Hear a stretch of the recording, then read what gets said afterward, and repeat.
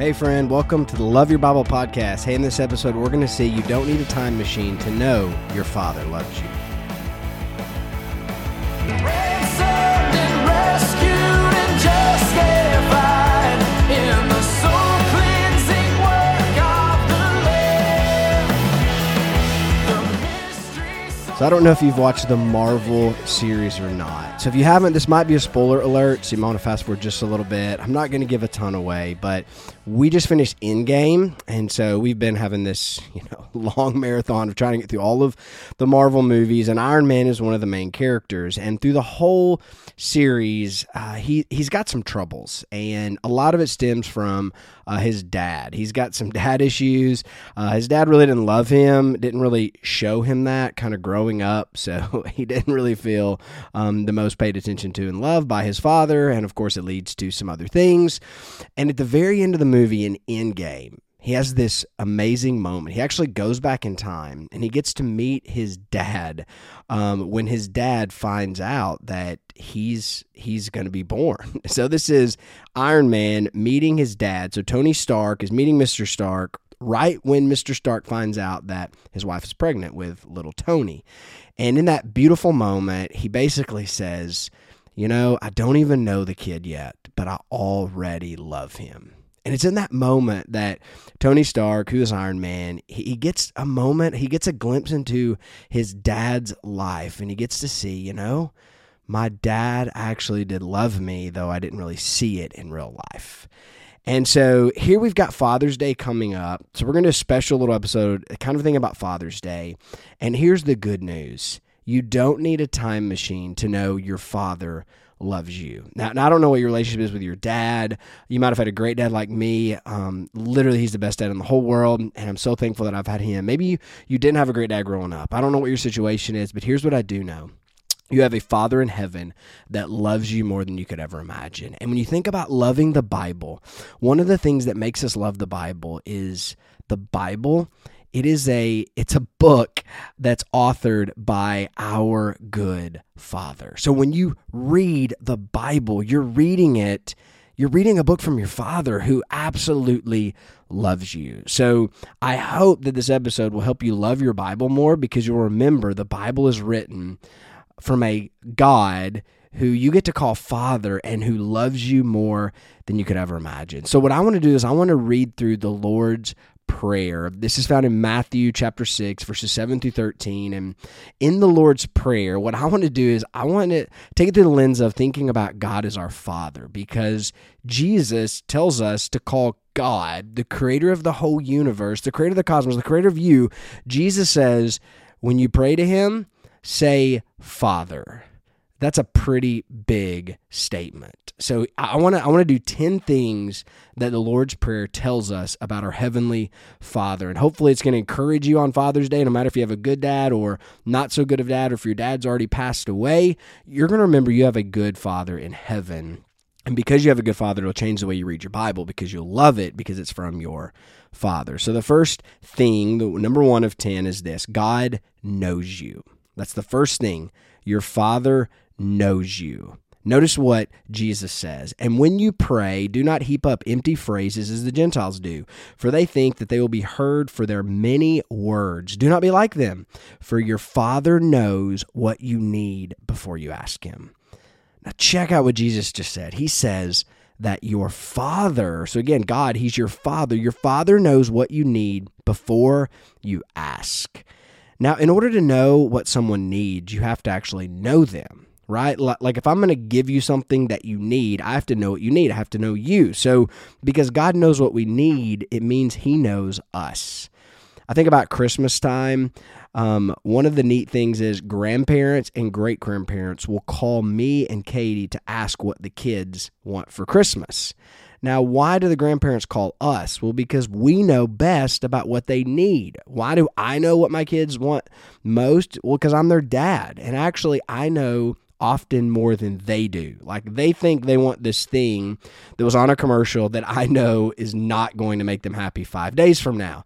I know they actually want this other thing because I know who they are. I know their makeup. I know what they like. So I know my kids better than anyone, and I know what they need more than anyone. And that's the same with God. He actually knows you, and he knows what you need. So second, we see this. God is our Father. I want that to really sink in, that God, the one who created you and the cosmos, he is your Father. Notice this in verse 9. Pray then like this, our Father. So Jesus is inviting us to pray, not just Father, but our Father. So it's not just that God is our Father, it's you are connected to a family. God is a dad who has many children, and you're part of that epic family of God, and you get to say, along with the saints, our Father. And because he's Father, he loves us. Jesus would say in other places to call him Abba, Father, to say Dad, Father, that endearing term that we get to call the King of the universe. We get to call him Dad. We get to call him Father. It's not like in Star Wars where you have to say Supreme Leader, like to the Siths, or it's not in like a country music song. You're praying to the man upstairs. No, neither one of those are true. No, you're praying to God, your Father. He's Father. You get to call him Father, so rejoice in that. Next, we see that our Father is great. Notice what Jesus says. Pray, our Father in heaven, hallowed be your name. So God, our Father, he's in heaven. He's ruler. He's over everything. He is the one in charge of everything. And what do we pray? Hallowed be your name. Think about that word hallowed. Think about hallowed ground, right? Set apart, great, something to be adored and exalted. That's who God is. He's great. It's that idea of, your father can beat up anybody's father, right? Like, that conversation when you're a kid, like my dad can beat up your dad. Well, guess what? Your dad really can beat up any dad. He's the ruler of the cosmos. He's in heaven. He's great. Hallowed be his name. He's in charge of all things. And you get to call him Father when you pray. And when you read your Bible, you're reading a book from your Father who loves you. Next, we see our Father rules. Verse 10 says this, your kingdom come, your will be done on earth as it is in heaven. So we're supposed to pray, God our Father, your kingdom come, your will be done. Not my will, not your will, but God's will, right? We're praying our Father's will. We are praying heaven down. We're saying we want the earth to be like it is in heaven. Well, how are we going to know what heaven's like so that we can make the earth like that? Well, we do it by the Bible. We know what heaven is like because we read our Bibles. Our connection to God in heaven is through his word and his spirit. So our Father rules. He's in heaven, and we're praying that his kingdom and his will be done on earth as it is in heaven. Next, we see our Father provides. Notice what it says in verse 11, give us this day our daily bread. Think about that. Your Father provides for you. And not just the big things. He provides the little mundane everyday things. Give us this day our daily bread. Those daily things that you need, your Father is providing those things for you. He meets your needs. In verse 12, we see that our Father forgives. So as we pray, we say this, and forgive us our debts. Now that's an amazing thing to think about, that we get to pray to God to forgive us our debts, our wrongs, that we get forgiveness because of God's love and mercy. Now, it's easy for me as a dad to forgive the sins of my sons and my little daughter. Well, my daughter doesn't sin because she's perfect. She's EVK. She's great. But my boys, they'll get, a little ruckus sometime, but it's easy for me to forgive them because when they sin, I empathize. I've done the same thing. I'm just like them. I do those things too, but it's much harder for God to forgive because God has no sin and he's perfect. He's holy. So when God forgives us, he puts the cosmos in danger because when he says, I forgive you, I'm not going to hold you accountable, you're not going to die for your sins, that's against his law, it's against his decree. So the cosmos is in danger of imploding when God forgives someone because it seems unjust. But we know it's not unjust. And the reason is because of the cross. That when God forgives us our debt, he puts the payment on his son, Jesus. Jesus dies for our debt so that God can forgive us. In other words, God's son dies so that you and I, as sons and daughters, can be forgiven. It is his goodness that forgives us. But not only does he forgive us, we next see our Father influences us. So we pray, and forgive us our debt. And then the next line says, as we also have forgiven our debtors. So because we've been forgiven, our Father's forgiveness influences us, and we become forgivers. Those who are forgiven, forgive. In other words, since God has done the very hard thing, and that is forgive us, endangering the cosmos, but because of the cross it's possible, we can surely do the easy thing, forgive people whom we are much like. We also sin, so we can extend forgiveness because, well, we're not the righteous judge, right? So we forgive as we have been forgiven. Next, we see our Father protects. Verse 13 says, and lead us not into temptation. So not only is it forgive and influence, but he protects us. Our Father knows the dangers ahead and helps us navigate around them. You know, when I started college, I almost joined a fraternity. Now, I'm not bashing fraternities. For some of you, you might have joined a fraternity or sorority and it was a great thing. For me, it would have been a train wreck because I was not a Christian at the time. So I know that if I would have joined a fraternity, my life would have been completely different. I would have got sucked up into all of the worst things that a fraternity can afford a young man who's 19. So I did not need to do that, but I didn't have enough sense to know I didn't need to do that. So my dad penned a 2-page letter to me imploring me not to join a fraternity, not to rush. And I'll be honest, that letter was kind of the thing that turned me, the thing that kept me from joining this fraternity. Now again, there's people who join fraternities or Christians who've done great things or became Christian fraternities. That would not have been me. I would have train wrecked my life. But my Father looked out for me. He protected me. And I can look at that moment and see a pivot in my life because it was that moment that then led to a few other decisions that ultimately led me to Christ.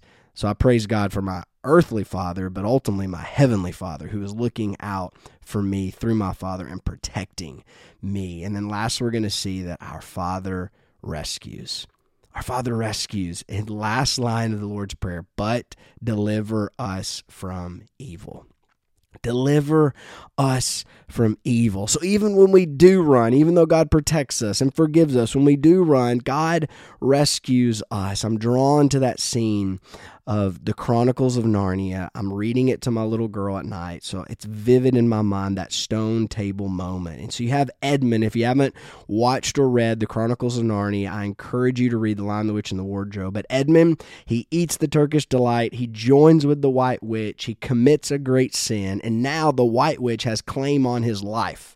And the White Witch comes to take him as her own. But Aslan walks into the tent, makes a deal, and then walks out, and no one knows what's happened. And then, of course, Lucy and Susan follow the lion to the stone table, and they see what happens. Aslan has traded his life for Edmund's. That Aslan gets on the stone table, and the White Witch takes his life instead of Edmund. And here we see our Father rescues. But God's rescue, it wasn't a payment to Satan. No, it was a payment of his Son to himself. It was our sin was egregious towards him as our Heavenly Father, but to rescue us, he sent his own Son to die on a cross to pay our penalty so that we might live. That is the good news. That is the rescue of God. So not only did your Heavenly Father protect you, but he also rescues you. That is the good news of the gospel. See, here's the truth. Iron Man, he's a troubled soul, and much of it stems from his father, cold, distant, and hard. In the end game, he got to see, his dad actually loved him. But here's the good news for you. You don't need a time machine to go back in time to spend a moment with your dad to see, hey, you know what? I think my dad actually loves me. No, instead, you know what you can do? You can go read your Bible. That is the good news. You don't need a time machine. You just need a Bible. You need to open your Bible and read the Bible, and what you'll see is your Heavenly Father saying to you, he loves you, but he doesn't just say it, he shows it through the death of his Son. You should love your Bible because you have a God who loves you, a Father who loves you, and that as your Father, he has written his word to you so that you might know him and know that you're his son and you are loved. So on this Father's Day, no matter how your dad loved you or didn't love you, know that you have a Heavenly Father who loves you more than you could imagine. So this Sunday, go love your father well, but know you have a Heavenly Father who loves you more than you could imagine. And I pray that knowing that, it'll cause you to love your Bible just a little bit more.